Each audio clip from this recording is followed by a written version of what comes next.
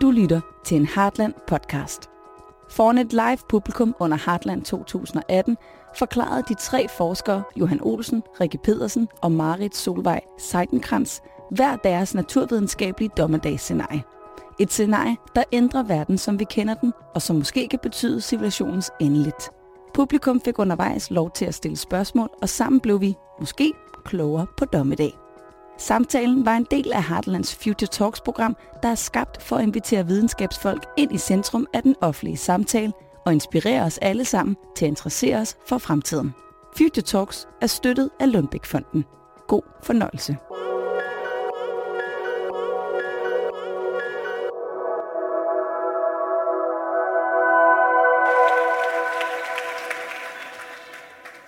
Tak fordi I er kommet her til vores Future Talk. Future Talks er om at bringe forskning ind i samtalen om vores fremtid. Men hvad nu, hvis vi ikke har nogen fremtid? Hvad hvis punken får ret? No future. Oplægget er dommedag, og samstemmende for de 3 geniale mennesker, der sidder her, er, at da jeg talte med dem og sagde, hvad er din dommedagsprofeti?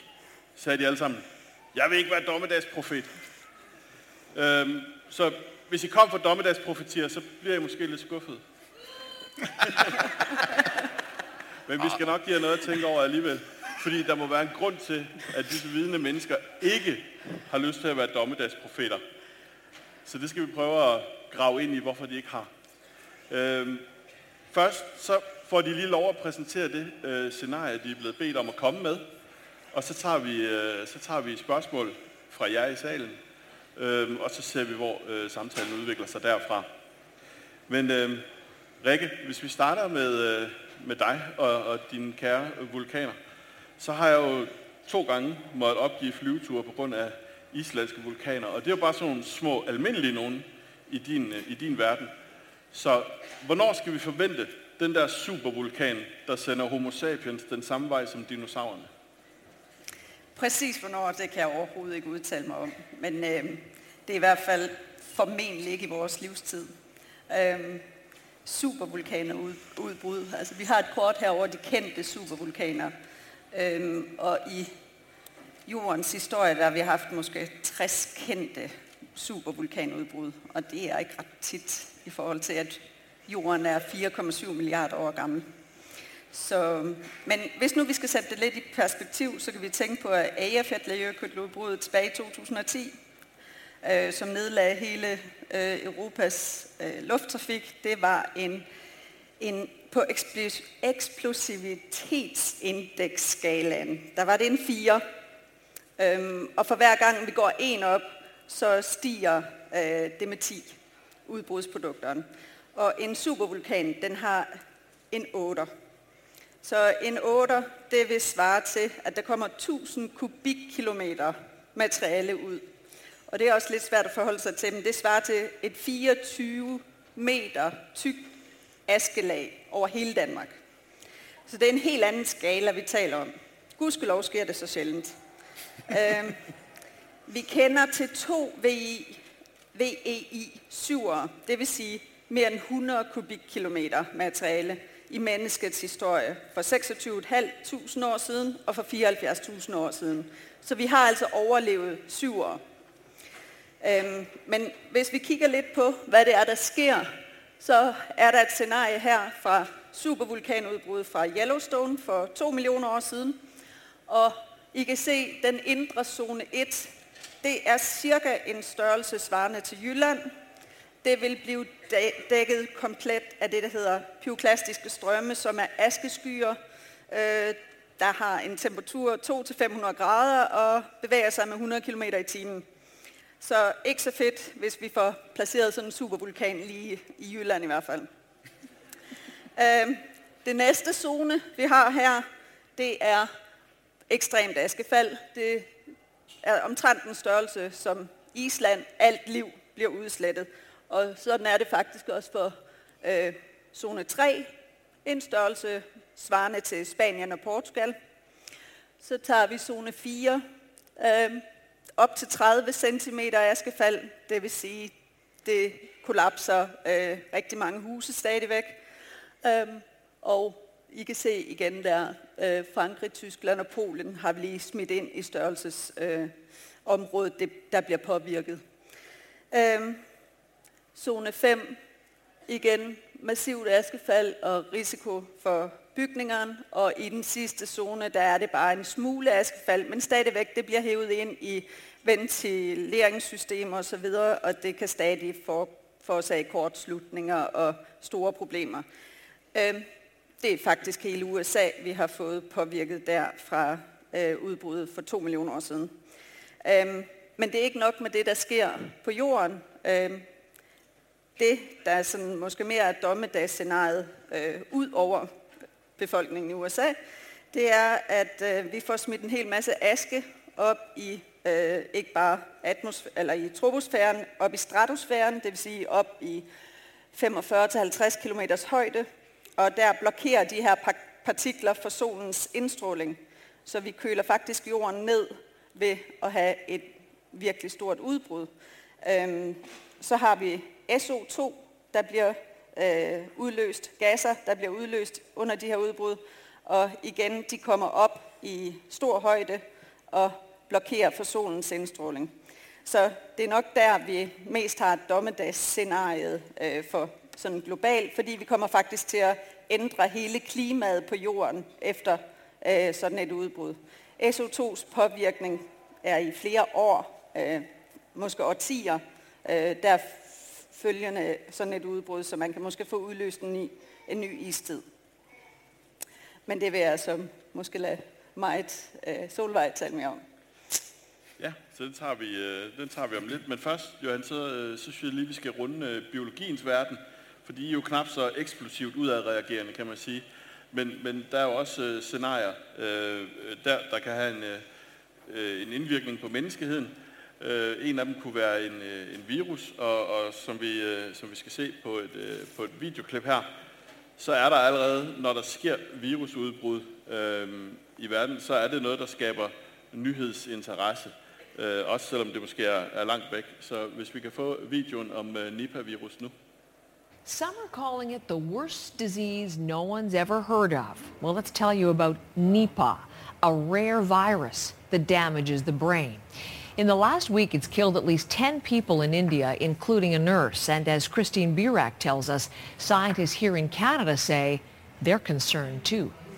As stories emerge of villagers in Kerala dying of a rare brain-damaging disease, panic over Nipah virus is spreading across southern India. For those who lived through SARS in Toronto, some of these images will look familiar. People walking around with their faces covered, afraid they'll catch the mysterious virus.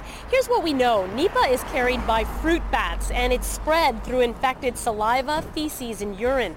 Dr. Isaac Bogosh treats infectious diseases at Toronto General Hospital. This virus certainly causes a really nasty syndrome with inflammation of the brain. Certainly the mortality rate is really high. About 40 to 75% of people that are infected with this virus will die, and people that survive are often left with permanent deficits afterwards. The virus was first discovered in 1998 in the village of Nipah in Malaysia, where it went from bats to pigs to humans, killing 105 people. It's believed the first victims in India were drinking water from a well contaminated by dead fruit bats. A nurse caring for the sick villagers has also died. It is definitely concern. Officials often say health threats are just a plane ride away, but keep in mind, this outbreak is still small. Nipah virus is being studied here in Canada at the National Centre for Foreign Animal Disease in Winnipeg. Dr. Hannah Weisgartel is testing it in pigs. The work actually started after 9/11, so there were concerns about bioterrorism, and this was one of the agents which could be potentially used as a bioterrorist agent, so we started to work on that. Much to her dismay, no drug maker is currently pursuing a Nipah vaccine, citing it's just not profitable. While the virus is extremely rare and no travel advisory has been issued, beaches in Kerala are now emptying out. Christine Birak, CBC News, Toronto. Ja, det er et dejligt trist scenarie at gå videre på festival med, det er... Jeg kom bare til at tænke på, at hun siger det der med, at medicinalfirmaerne ikke laver en vaccine, fordi der er ikke nogen profit i det, fordi det er så få, der bliver syge. Og det problem kan jo kun blive større, hvis det lykkes regeringen at lukke Statens Serum Institut, så er vi på røven. Nej, det er dommedags...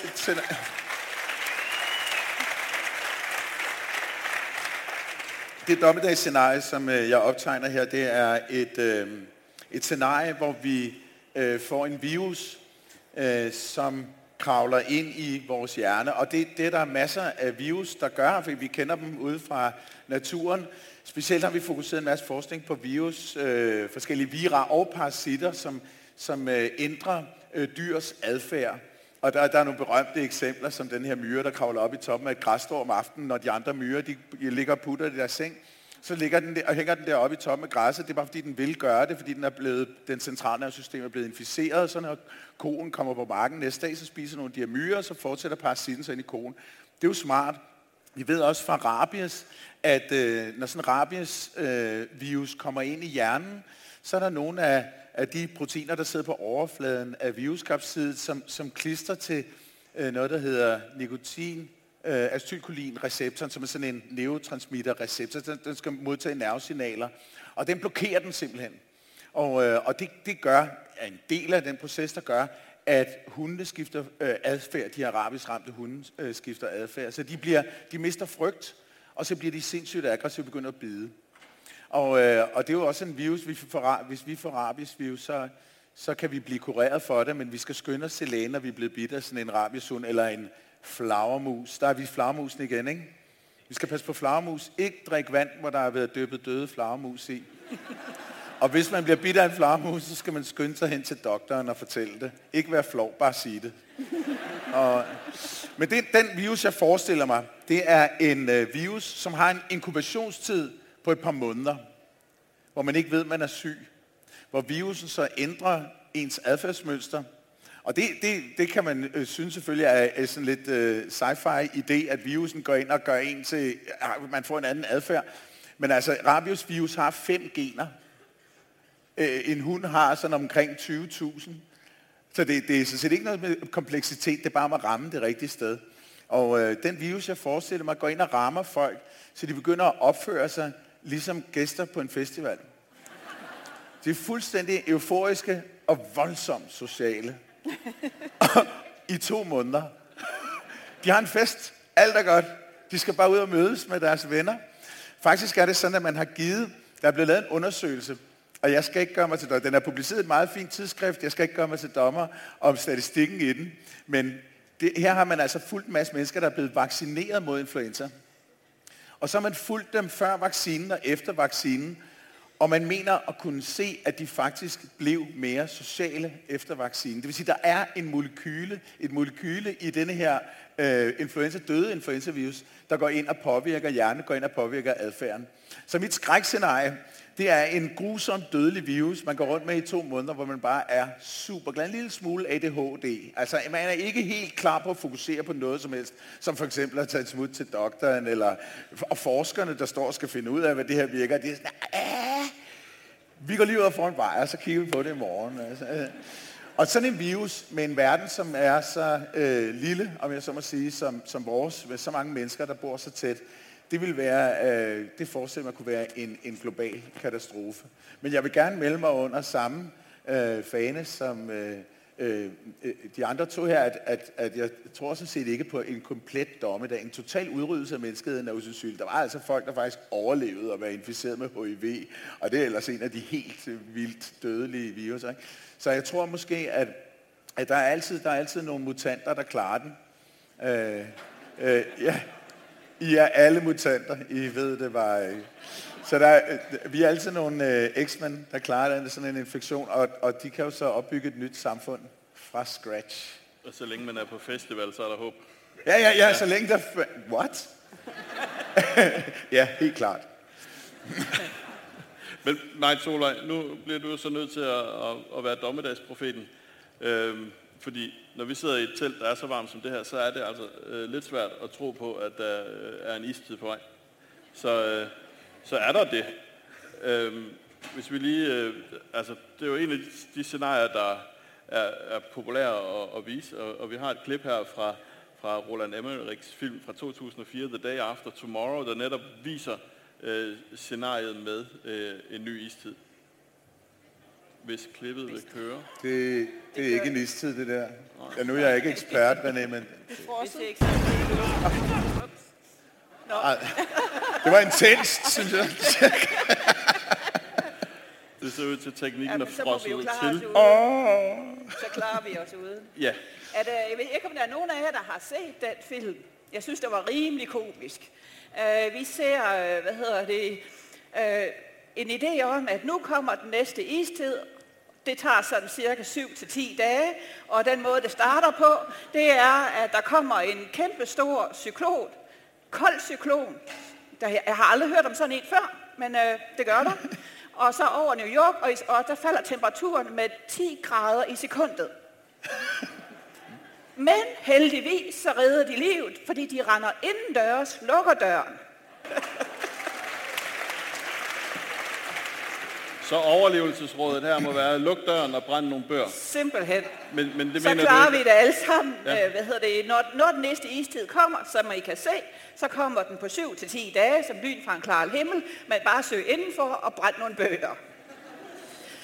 Det er så det scenarie, som Hollywood kommer med. Måske er virkeligheden en lille smule anderledes.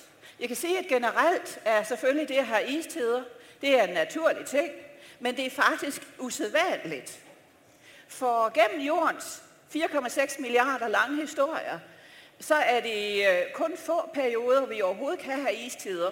Og i dag lever vi i sådan en periode for de sidste 2,5-3 milliarder år, hvor vi kan have haft istider, fordi der er færre vulkaner faktisk i dag end tidligere. Og derfor kan vi have de her istider. Men istider, de var sådan cirka en 85-90.000 år. Så har vi så en periode, hvor det bliver varmere. Sådan en, som vi lever i i dag. Og ikke kun i dag.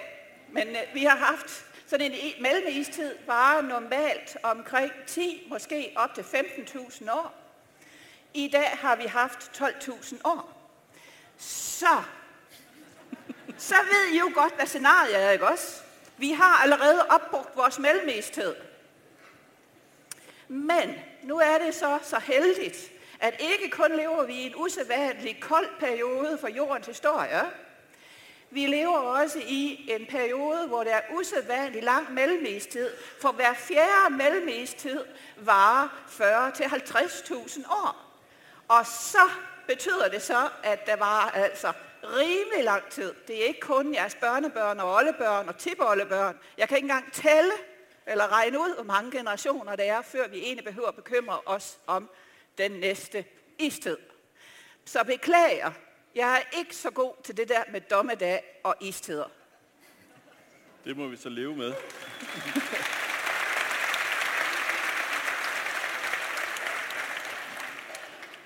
Nu har I fået præsenteret nogle scenarier. Så vil jeg høre, om der var nogen, der havde et spørgsmål, de gerne ville have svar på. Og så løber Christian rundt med en mikrofon. Og så får vi afklaret de her scenarier mere. Så op med lappen, og så kommer den venlige mand forbi. Tak skal du have, venlige mand. Det er nok mest til dig, Johan. Vi står for en masse uddøen af biodiversitet, og insekterne ryger og alt sådan noget. Kan vi på den måde være skyld i vores egen dommedag, at vi ikke kan spise æbler om 10 år?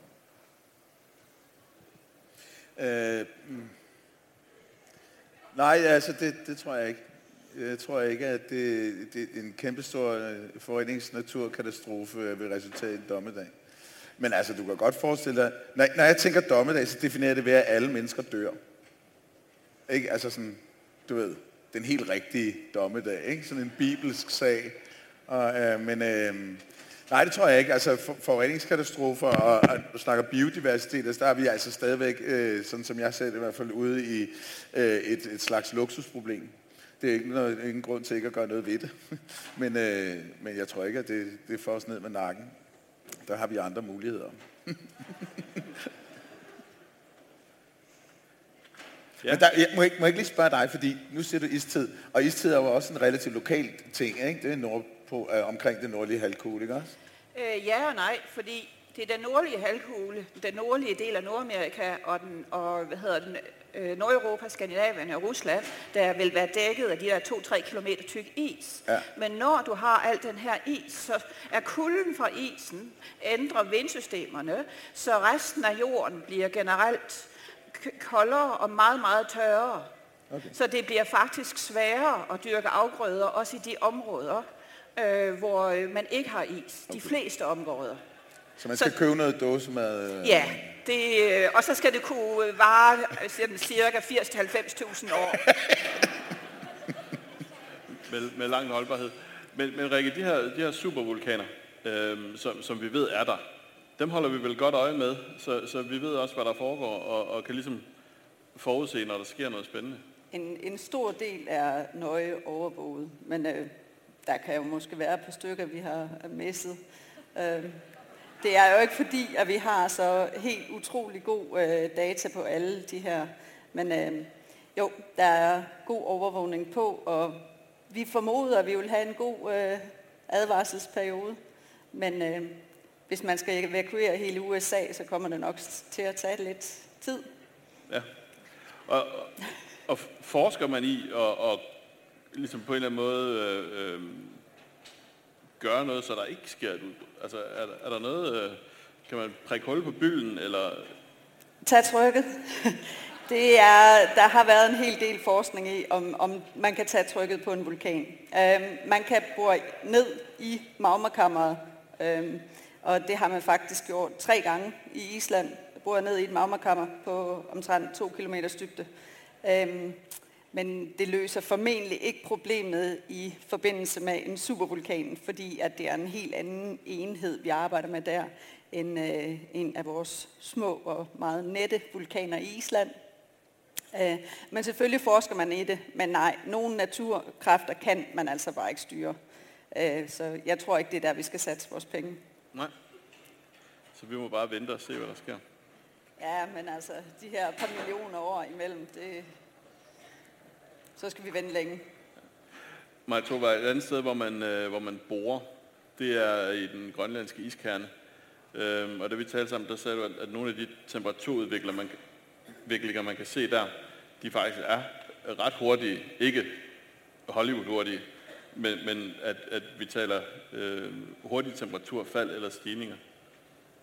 Ja, det er rigtigt nok i forbindelse med dels ændringer inden for en istid, men også fra skift fra istid til en mellemistid, som vi har i dag. Der kan skiftet, sådan så vejrsystemerne ændrer sig i løbet af 20-30 år. Så det er faktisk noget, som man kan opleve på sin krop i løbet af sin livstid. Det betyder selvfølgelig ikke, at isen bygges op eller smelter tilbage i løbet af den tid. Det tager tusindvis af år. Men selve klimasystemet, hvordan havstrømmene de løber, og hvordan vindene de går, det kan ændre sig i løbet af årtier. Og hvor gode er vi til at forudse det? Altså, kan vi med forskningen sige, det kommer til at ske? Eller? Altså, vi kan se, at der kommer jo ikke en naturlig istid for den sags skyld inden for, tiger af tusinder af år. Men der, hvor problemstillingen ligger, det er jo sådan set, hvad sker der med den globale opvarmning? I det øjeblik, at vi får mindre havis dernede, så kan det betyde en svækkelse af Golfstrømmen, så det for eksempel bliver koldere i Nordeuropa. Og det er en reel risiko. Det er ikke et dommedagsscenarie selvfølgelig, men det er en reel risiko, at vi kan risikere en temperaturfald på 2-6 grader i Danmark, som har betydning for os, som bor her, men selvfølgelig har betydning i et større område, men hvor resten af verden vil stadigvæk opleve en opvarmning, så vil vi opleve en afkøling. Men det er ikke en istid. Og det kan gå stærkt. Rik? Jeg vil bare nævne i den forbindelse, at det er selvfølgelig ikke bare supervulkanudbrud, som har en påvirkning på klimaet. Det er også de mindre skalaudbrud, 7 og 6 og så videre, har faktisk en meget stor påvirkning på klimaet også, men det vil ikke udslette menneskeheden heller.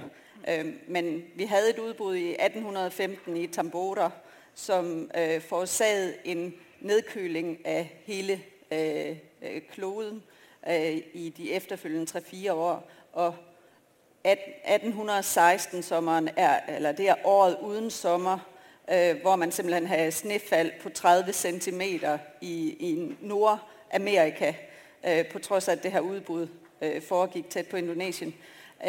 Så på den måde så har de store vulkanudbrud store konsekvenser for hele kloden, men det er ikke en dommedag i den forstand. Og de almindelige vulkaner, man så også holder øje med, er de nemmere at forudse end supervulkanerne, eller? Altså, vi har meget mere data på dem, vil jeg sige. Når man har en vulkan, der har en udbrudscyklus, som er relativt kort, så kan man jo studere perioden forud for et udbrud, se hvordan opfører den sig der, se hvordan den opfører sig under udbruddet, og igen se hvordan den lader op til det næste. Så jo flere cyklus man får, jo bedre kan man forudsige, hvad man kan forvente af den her vulkan. Så de mindre vulkaner er nemmere at forudsige på den måde. Ja. Man kunne vel også forestille sig, at der kunne opstå en situation, hvor alle 3 dommedagsscenarier ligesom spillede sammen. Altså det kunne være jo hyggeligt for os lidt på en eller anden måde, at vi... Og fordi nu nævnte Rikke før, da vi sad og snakkede ude i solen, at det er ikke ukendt, at store vulkanudbrud afstedkommer tyfus, kolera i sådan tiden efter, som sandsynligvis har noget at gøre med, at der er begrænset føde, man spiser ting, man ellers ikke normalt ville have gjort, eller så der kan komme spille sådan nogle ting ind.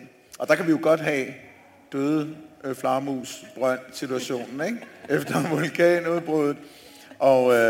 Og så det kombineret med en istid på den nordlige del af kloden, hvor jeg ved ikke, hvor mange laboratorier så er begravet under is. Så der kunne vi jo måske godt få ligesom en wipeout der. Så der vil din virus, den ville trives i det scenarie, mener du? Hvilket, undskyld? Der vil din virus, den ville trives i det scenarie? Ja. Men da vi talte sammen, en af de ting, vi tidligere har været bange for, det var kogalskab, som også blev overført til mennesker. Men det kom der jo ikke noget, altså det er cirka 20 år siden, så vi burde alle sammen være gale nu. Ja. Men det er vi jo ikke. Nej, det var en meget uhyggelig forudsigelse, fordi da kogalskab var fremme, der gik der meget lang tid med at finde ud af, hvad det egentlig var.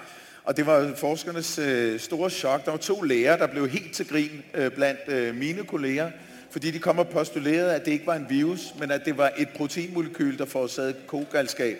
Og deres argument var, at vi kan ikke finde en virus. Og sådan et argument virker aldrig rigtigt i videnskabelige kredse. Men efterhånden som tiden gik, fandt de det der protein. Og det var en meget uhyggelig situation. Man prøvede at fodre forsøgsdyr aber med syge hjerner. Man prøvede så at give dem, de skulle spise det med munden, med fingrene sad der og kom det ind i munden. De aber blev lynhurtigt syge, fik Creutzfeldt-Jakob, altså sådan noget fibrillering op i hjernen. Og man prøvede så at give dem det med en slange ned i maven. Skete ikke en skid, så der var et eller andet med de der slimhinder, og de fik det i øjnene, og så tænkte jeg. Så de her forskere, de gik ud og sagde, der går 10-20 år, så vil en meget, meget stor del af befolkningen gå rundt og være fuldstændig bims i låget, før de dør en frygtelig død af den her kogalskab. Og det skete mystisk nok ikke. Og det kan vi jo være glade for, altså. Eller alle jer, der ikke er vegetarer, kan være glade for det. Så er det rigtigt, der har været sådan nogle dommedagsscenarier før, men det skete. Ved vi hvorfor? Hvad var det, der reddede os fra alle sammen at gå rundt og være? Det trængte ikke ind så nemt. Altså de der ekstreme vilkår, man havde givet de der forsøgsdyr, det var ikke sådan, folk spiste. Trods alt. Og så altså, når du havde kogt det der tilstrækkeligt, så var det heller ikke så farligt, så det var ikke så slemt. Så er der også det der med kogalskab. Altså den type smitter jo sådan set kun, hvis nu er en global smitte af det, så skulle jeg altså gå hen og spise menneskehjerne, eller menneskerygmarv, der var dårligt tilberedt for at blive syg. Ja, og det er jo et... Altså, så skal vi virkelig have et vulkanproblem, før man begynder med sådan noget. Det var først, når vi var i knaphed. Ja. Og så ryger de yngste først. Jo, men det er vel det saftigste. Ja. Så vil jeg lige høre, om der er et spørgsmål mere i salen. Fordi så... det var der. Dag. Nu har I snakket meget om naturlige katastrofer, men den adfærd, som vi mennesker har på planeten, er jo givetvis ikke specielt naturlig, eller det er i hvert fald det, man snakker om. Så hvad er jeres tanker om sådan noget som resistens mod antibiotika, og hvordan det kommer til at påvirke os, og klimakatastrofe, er det overhovedet ikke noget, der har påvirket istiderne? Fordi det synes jeg, at det er det, man hører i høj grad om i medierne. Ja, jamen, det er jo også et meget... Det synes jeg er et spændende kulturelt fænomen, at da jeg var ung, så var det atomkrig, den kolde krig, USA, og så har der været sådan forskellige scenarier som katastrofe, dommedagsscenarier. Det har man haft jo lige siden, altså menneskets begyndelse, han har sagt, det ved jeg jo ikke noget om, men der er jo i hvert fald, vi kender jo til masser af sådan nogle dommedagsscenarier. Vikingerne havde deres, og de kristne har deres, og sådan. Men det du spørger om, det tror jeg ikke, det er i hvert fald ikke noget, jeg føler mig sådan ekspert til at kunne komme ind på, men der er også det store spørgsmål om, hvad er naturligt, og hvad er unaturligt. Hvis jeg må svare på det med klimadelen, så er det jo helt korrekt. Vi ved alle sammen, at vi oplever en klimaforandring i øjeblikket, og den påvirker vores livsvilkår rundt omkring i verden. Det kan der ikke være i tvivl om. Det er ikke et dommedagsscenarie, fordi jorden har oplevet meget kraftigere klimasvingninger tidligere, og vi vil også opleve mere fremover. Der, hvor det spiller ind, det er jo, at det har betydning for vores samfund. Det har betydning for folk, der lever i specielt i udsatte områder. Det har betydning for biodiversitet. Så det påvirker os. Og det vil påvirke den måde, vi skal leve på, og den måde, vi skal agere på. Det er ikke et dommedagsscenarie, men det er et alvorligt scenarie. Og den kan vi ikke komme udenom, den kan vi ikke fornægte. Det er sådan. Vi kan selvfølgelig gøre vores bedste for at mindske problemstillingen, og så ellers prøve at hjælpe de, som er mest udsat. Rikke, er det også det scenarie, der holder dig vågen om natten? Ja, altså normalt, når jeg bliver spurgt om jeg er bekymret for en supervulkanudbrud i fremtiden, så plejer svaret at være nej, men jeg er dybt bekymret for global opvarmning. Men igen, ja, det er ikke dommedag, men det er seriøse konsekvenser. Johan? Jeg synes, det der holder mig op om natten, det er... for tiden er det den tendens, der er med de politiske vinde, altså sådan noget Trump og Karl Holst, og sådan nogle personer, der pludselig har enormt meget at skulle have sagt, og det skræmmer mig for Europa, det skræmmer mig, fordi at jeg tror, at demokratiet er enormt sårbart. Og jeg tror, at de her typer kan være med til at vælte det. Jeg er ikke helt sikker på, at demokratiet skal, lad os sige, det er 100 år gammelt, ikke? Med kvindernes valgret. Det må sige, 100 år gammelt demokrati, det fandme ikke længe. Ikke-demokratiske samfund har eksisteret væsentligt længere, og med stor succes også. Og demokratiet, jeg er virkelig nervøs for, hvis det braser sammen, fordi vi er i historisk set den mest fredelige periode i menneskets historie lige nu, og det skyldes i høj grad den stabilitet, som de demokratiske samfund bidrager med. Og jeg er meget, meget bange for at efterlade et ødelagt demokrati til mine børn og børnebørn. Så det er det, der holder mig vågen om natten.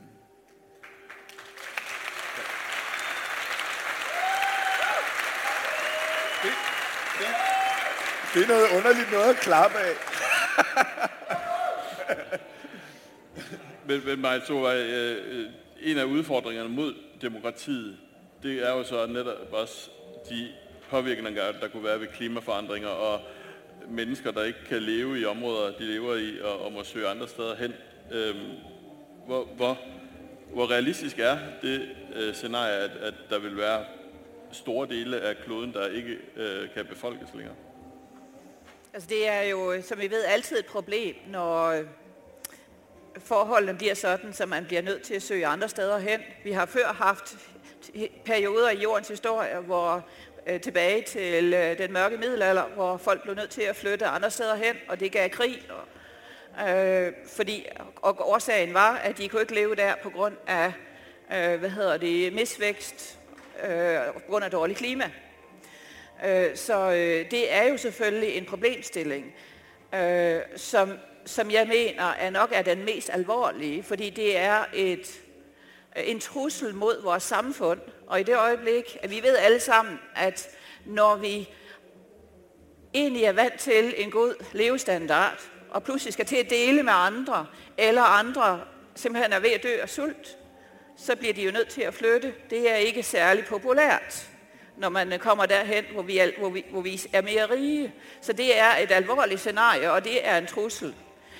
Hvorvidt vi tillader, at det er en trussel mod demokratiet, det er vores valg, og det er der, hvor vi skal sige nej.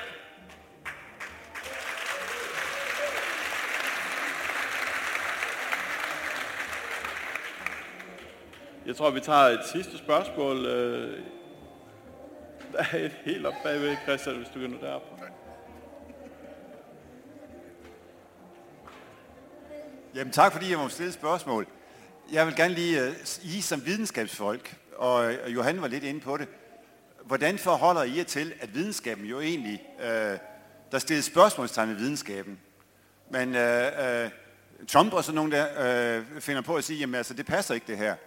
Og videnskaben er jo også svær, ikke? Fordi på den ene side, som videnskabsmand skal man opstille en hypotese, så skal man afprøve den. Det er et stort arbejde.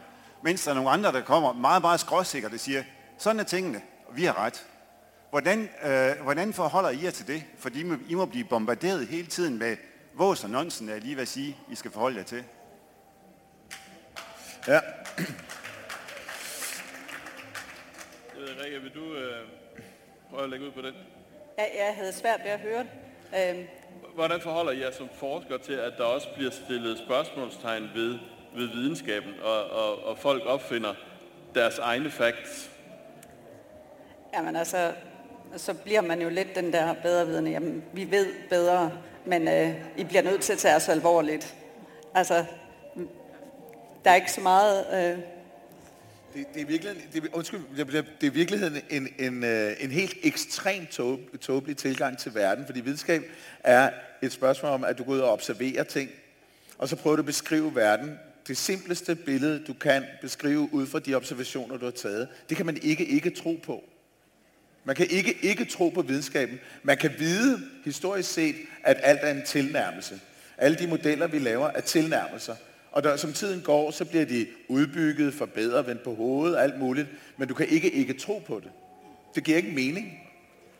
Der er folk, der vælger at gøre det alligevel. Ja, men det giver ikke mening.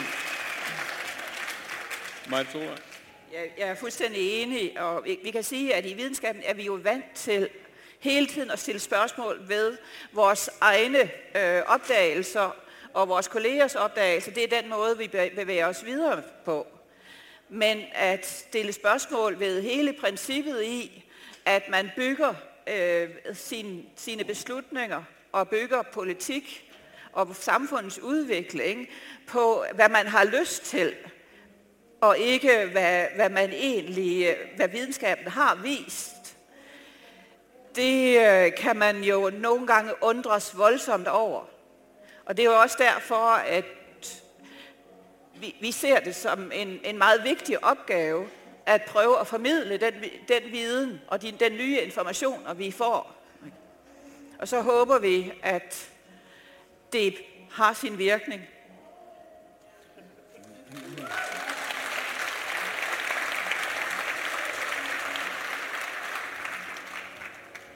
Hvis vi slutter af på dommedagen igen, beklager, at jeg trækker jer derhen, så er præmissen jo for The Day After Tomorrow, at kloden rydder op efter sig selv, eller efter os som mennesker.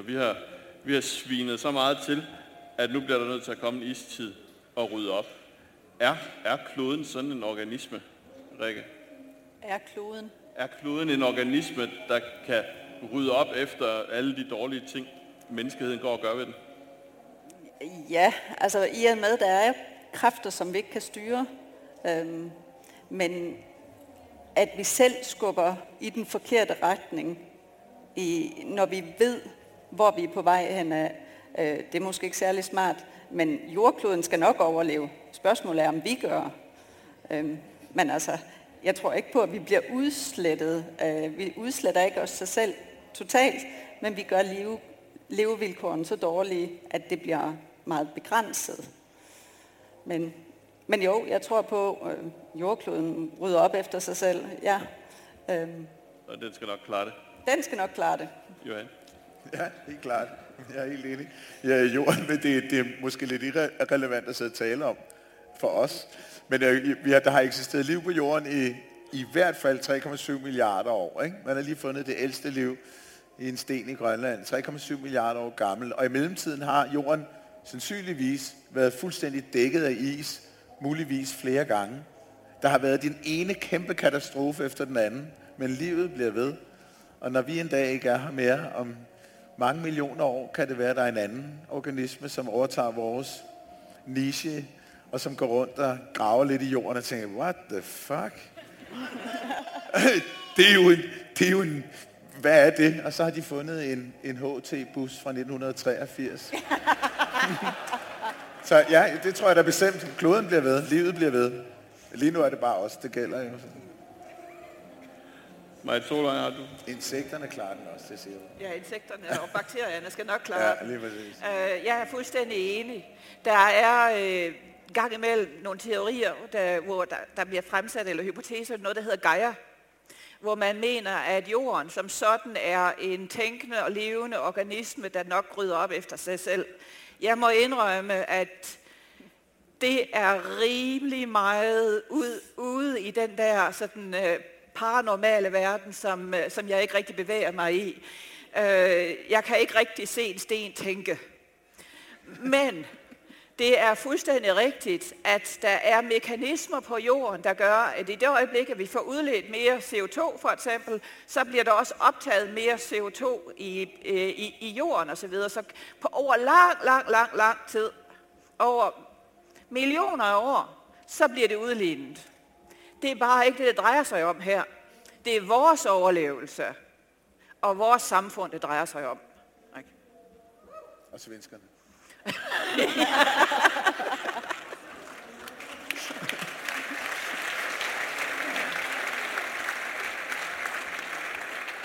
Men hvis vi er den største udfordring for vores egen overlevelse, hvad skal vi som individer gøre, når vi går herfra, for at skubbe i den rigtige retning? Er der et godt gå-hjem-råd, vi kan give publikum her?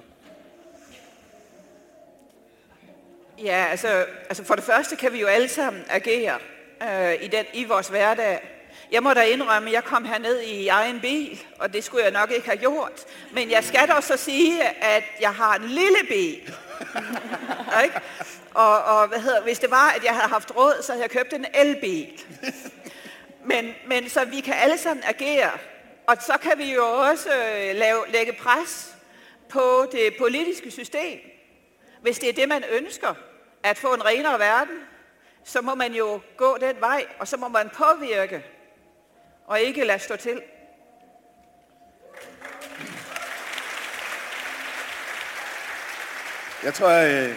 Jeg tror i virkeligheden, at den allerbedste måde at leve sit liv på, når man taler om det der med, at vi skal overleve, og vi skal have plads til alle, så tænker jeg, må være, at man opfører sig ordentligt. Og opfører sig ordentligt er et ekstremt vidt begreb. Det har store etiske konsekvenser at tænke over og opføre sig ordentligt. Men det synes jeg er det allervigtigste. Opføre sig ordentligt har også noget at gøre med at lade sig informere. Opføre sig ordentligt har noget at gøre med, hvordan man ser på andre mennesker. Og også hvordan man ser på de mennesker, man har et umiddelbart fællesskab sammen med. Og opføre sig ordentligt er selvfølgelig også, så man lader være med at svine.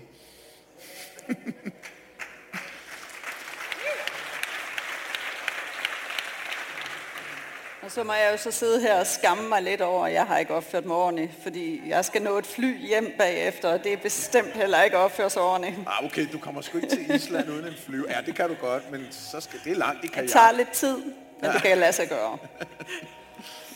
Men er der noget, altså du tænker, vi andre kan gøre for at opveje, at du nu flyver til Island? Plante træ. Genbrug. Hjælp mig. Men du har nogle vulkaner, du skal op og holde øje med. Og nu kom der nogle politiske statements. Og en af de ting, jeg husker, da vi talte sammen, det var din sammenligning mellem politikere og vulkaner, hvis du vil dele den med os. Ja, altså, vi forsøger altid at sætte alt det her i system med, hvordan vulkanerne opfører sig og så videre. Og på det tidspunkt, hvor vi tror, vi har regnet dem ud, så er de sådan lidt som politikere, fordi de tager altid en helt ny drejning. Lige der, hvor man tror, nu ved vi, så kommer der et helt nyt input. Så det er sådan, ja, lidt ligesom AF, det var den stille dame forud for 2010. Det er ikke det, vi kalder den mere. Det var ordene. Vi fik aflivet nogle dommedagsscenarier. Vi fik optegnet et nyt, tror jeg. Så tak til jer. Tak til jer. Du har lyttet til en Heartland podcast. Hvis du kunne lide, hvad du hørte, så husk at give et review ind på iTunes, eller prik din ven på skulderen og sig, at du hørte det her. Tak fordi du lyttede med.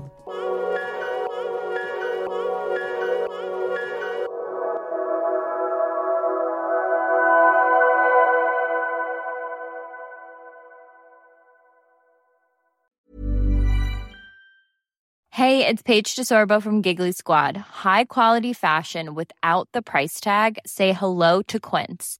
I'm snagging high-end essentials like cozy cashmere sweaters, sleek leather jackets, fine jewelry, and so much more. With Quince being 50 to 80% less than similar brands. And they partner with factories that prioritize safe, ethical, and responsible manufacturing. I love that. Luxury quality within reach. Go to quince.com/style to get free shipping and 365-day returns on your next order. Quince.com/style. When it comes to your finances, you think you've done it all. You've saved, you've researched, and you've invested all that you can. Now it's time to take those investments to the next level by using the brand behind every great investor, Yahoo Finance. As America's #1 finance destination, Yahoo Finance has everything you need, whether you're a seasoned trader or just dipping your toes into the market. Join the millions of investors who trust Yahoo Finance to guide them on their financial journey. For comprehensive financial news and analysis, visit yahoofinance.com, the #1 financial destination, yahoofinance.com.